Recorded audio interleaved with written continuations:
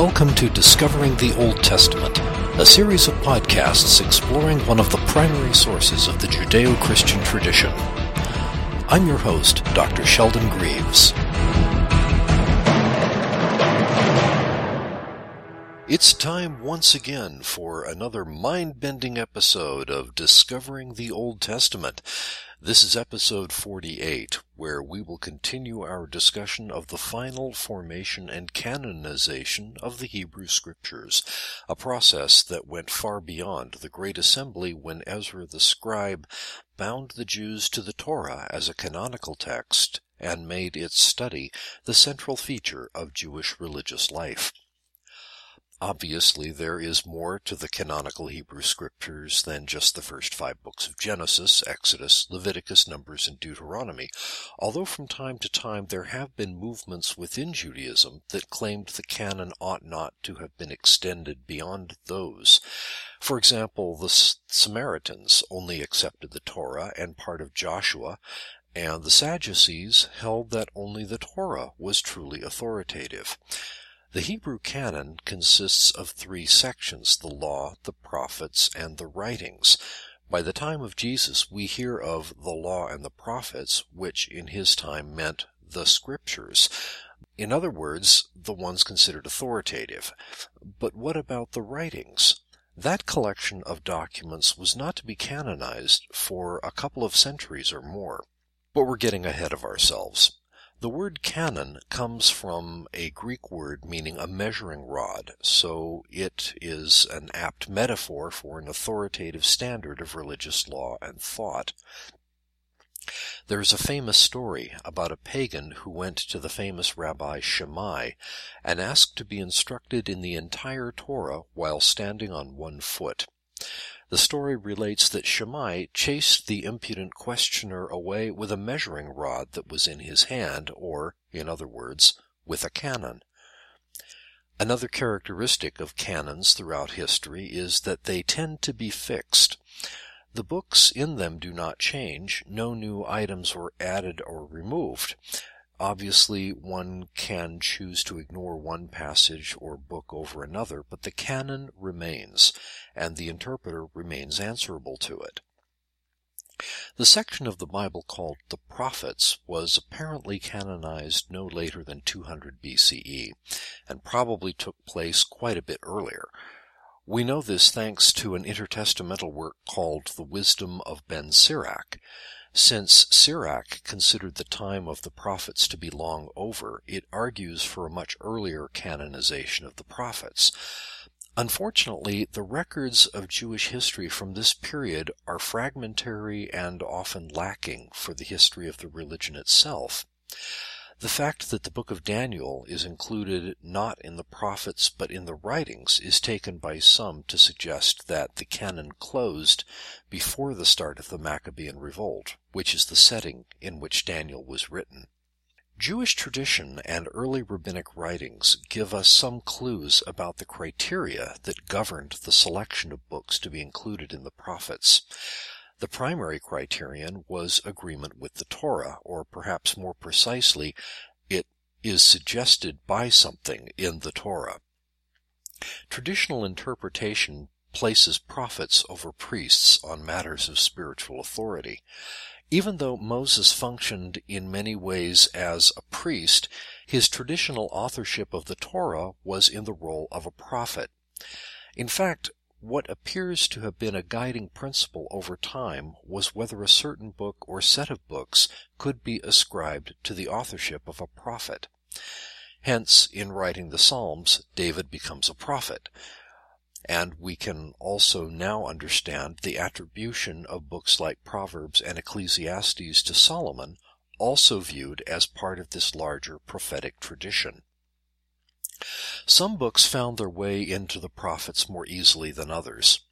Ezekiel was not accepted at first, and if you've read certain parts of it, it's easy to understand why St. Jerome, one of the few church fathers who bothered to learn Hebrew, reported that the rabbis would not let anyone under the age of 30 read the book. The vision of God's glory in chapter 1 was considered confusing and even dangerous should anyone try to puzzle out the more mystical aspects of the text, even to the point of destroying the interpreter. There is a lot of speculation about what tipped the scales to allow its inclusion. One reason that makes sense to me is that Ezekiel seems to have understood that the future of Judaism lay in the hands of the exiles, who by then were scattered all over the Near East and beyond, creating closely knit, thriving communities that shared a common cultural and spiritual bond in spite of the distances between them. Just because we see the prophets placed alongside the Torah in the Canon, this does not place them on equal footing. Some books are more canonical than others, it would seem. I've already mentioned the use of the Torah as both a literal and figurative standard against which candidates for inclusion were tested. This continues in the use of the prophets throughout Jewish history. The Torah was the ultimate authority.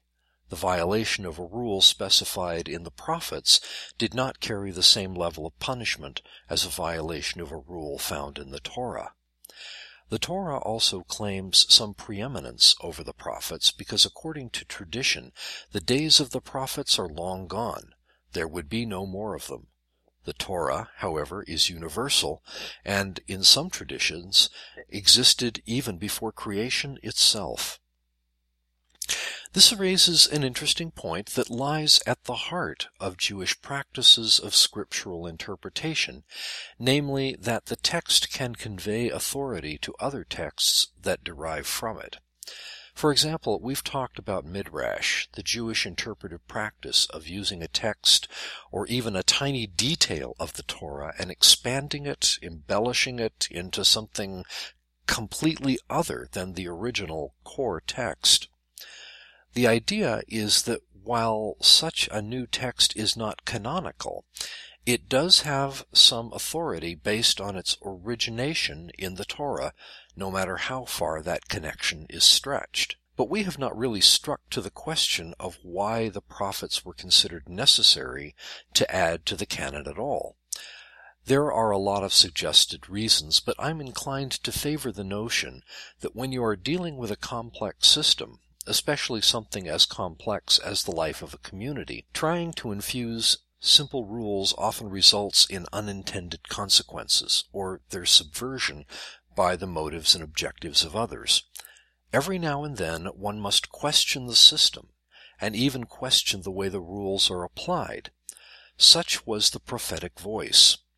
I'm thinking, for instance, of Isaiah, who literally would do away with the entire system of sacrifices, feasts, holidays, temple cult, etc., and replace it with vigorous works on behalf of the vulnerable. We also have in the prophetic writings numerous case studies, if you will, of how the law was or was not applied and the consequences that followed. It was not exactly mere commentary on the Torah, it was more than that. It was a necessary adjunct to take dry legalisms and inflesh them into a living tradition. I don't want to end this segment without returning to the story I began at the beginning of this podcast about the pagan who insisted he be instructed on the Torah while standing on one foot. Rabbi Shammai drove him away, but another rabbi, Hillel, converted the man. In answer to his challenge, Hillel replied, "That which is hateful to you, do not do to your neighbor. This is the entire Torah. The rest is commentary. Go and learn it."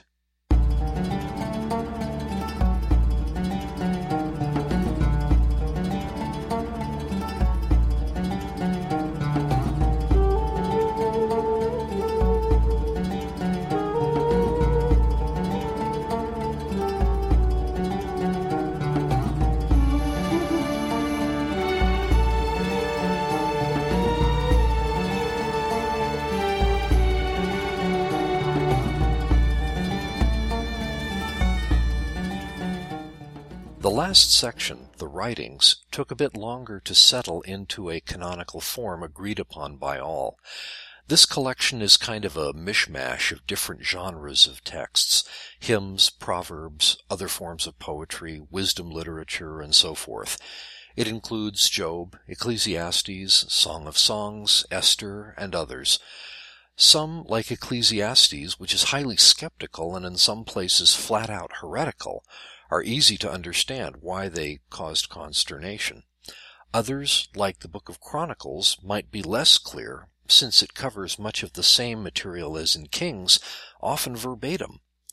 The quoting of these books in other works indicates that by the time of the destruction of the Second Temple in 70 CE, they were considered authoritative, but had not been elevated to canonical status.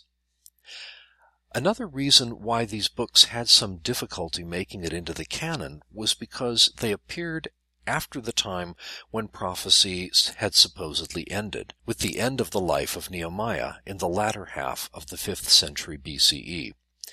However, there were some allowances made.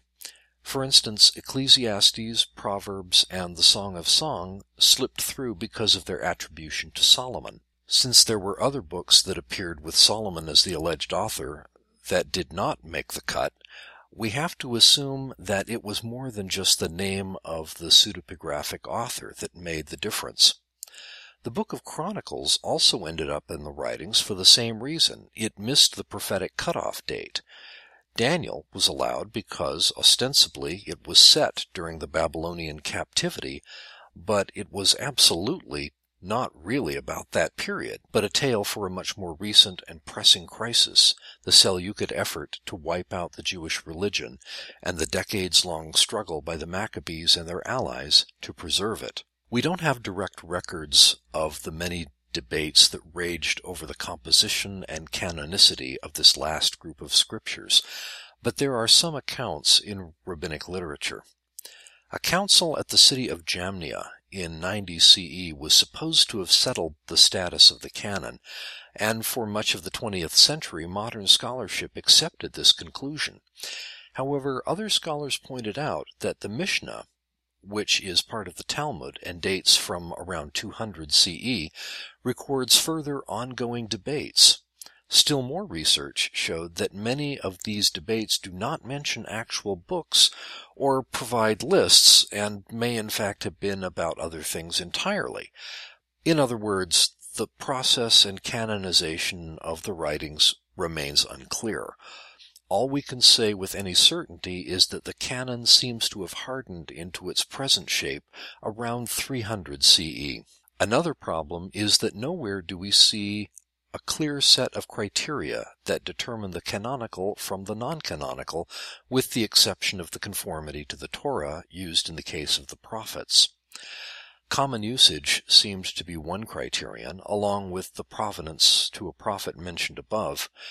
Both Josephus and Philo mentioned truthfulness as a criterion, but what that meant in 2nd or 3rd century BCE Palestine is a little hard to gauge, and it is certain that those criteria shifted with the needs of the people from time to time. Remember, the solidification of the writings took longer than that of the Torah and the prophets. An additional problem surrounded the differences between the books found in the traditional Hebrew texts and those in the Greek Septuagint. Most of the books that now form the Catholic and Eastern Orthodox Apocrypha were in Greek translation only. When Jerome made his famous translation of the Scriptures into Latin, he worked from the Hebrew and the Greek when doing the Old Testament. He felt that because, in his mind, the Hebrew was more authentic, any book that did not appear in the Hebrew corpus was suspect. The Jews had their own reasons for being wary of some of these books. One reason was that as Christianity started to grow, Christians found that many of the books from the intertestamental period concerned a final cosmic battle followed by a renewed world. These apocalyptic texts, originally written as part of the Jewish hope that they could throw off the yoke of foreign domination, spoke to the early Christian hope of the second coming of Jesus. In the eyes of some Jewish religious authorities, that was reason enough to abandon them to the Christians, apart from the fact that in some cases the Christians rewrote significant parts of them to more closely reflect their hopes. Even though the quick return of Christ, or parousia, as it was called, did not happen, these texts continued to be influential among Christians well into the medieval period. But an even better reason for letting go of these apocalyptic texts was that they created an expectation that led the Jewish people into two utterly disastrous wars against Rome on the mistaken belief that God would once more fight their battles and back the Jewish rebels against the legions of Rome with legions of angels. It was not to be. Tens, perhaps hundreds of thousands of Jews died. Many ended up in the slave markets of Rome, and many more were scattered in a more permanent diaspora. The lessons of the later prophets that God would not save his people by means of military liberation were forgotten in the wake of the Maccabees and their success. I suppose in that sense both the Jews and the Christians took some disappointment away from these books. But the rabbis who struggled to forge this last part of the canon understood all too well that these books were nothing but trouble and left them out of the canon, without even a second-string deuterocanonical status. At the same time, it's not entirely fair to write off these books as cruel jokes, however unintended as such. Apocalyptic literature, in particular, with its triumph of good over evil, victory over death, justice rendered in a final judgment, all left their mark on both Christianity and Judaism. But more important was the spirit behind these works, a theme of the times perhaps best summarized by Hans Küng in the foreword to his magnum opus on being a Christian. It was that the world must be changed, positively and radically changed. It was a time in which the disparity between the powerful and the powerless, the rich and the poor, the educated and the ignorant was as wide as it had ever been, with every vice and abuse of power that went with it. In spite of the best efforts of well-meaning men and women, the world was still a mess. It was, to be sure, the perfect time for a Messiah, and that is what the apocalyptic corpus promised, however vaguely or misleadingly. But the Hebrew canon continued, without most of its apocalyptic heritage, and has remained the basis of perhaps the most persistent religious communities in history. I will not say the oldest, that belongs to Hinduism totally, but the ability to maintain communal cohesion in places other than your ancestral lands, and doing so in a way that maintains continuity with other such communities throughout the world for well in excess of 2,000 years, is an achievement nothing short of astonishing. If you ask how it happened, how they were able to do it, even the cynics among them are likely to credit the Torah, the prophets, and the writings, and the tradition of study and interpretation that grew up around them. It has been noted that the holy path starts at the point where you run out of answers. No one will seriously claim that the Hebrew Scriptures contain all the answers, but they have engendered a tradition that teaches its adherents how to keep asking the right questions.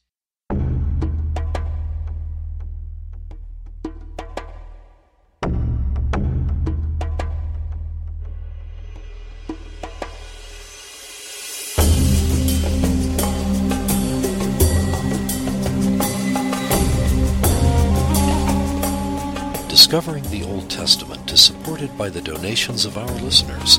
To make a donation, visit our website at lafkospress.com. That's LAFKOS press.com.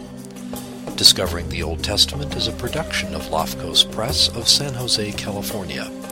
Join us again next time as we continue our journey through the mysterious and exotic world of the Old Testament.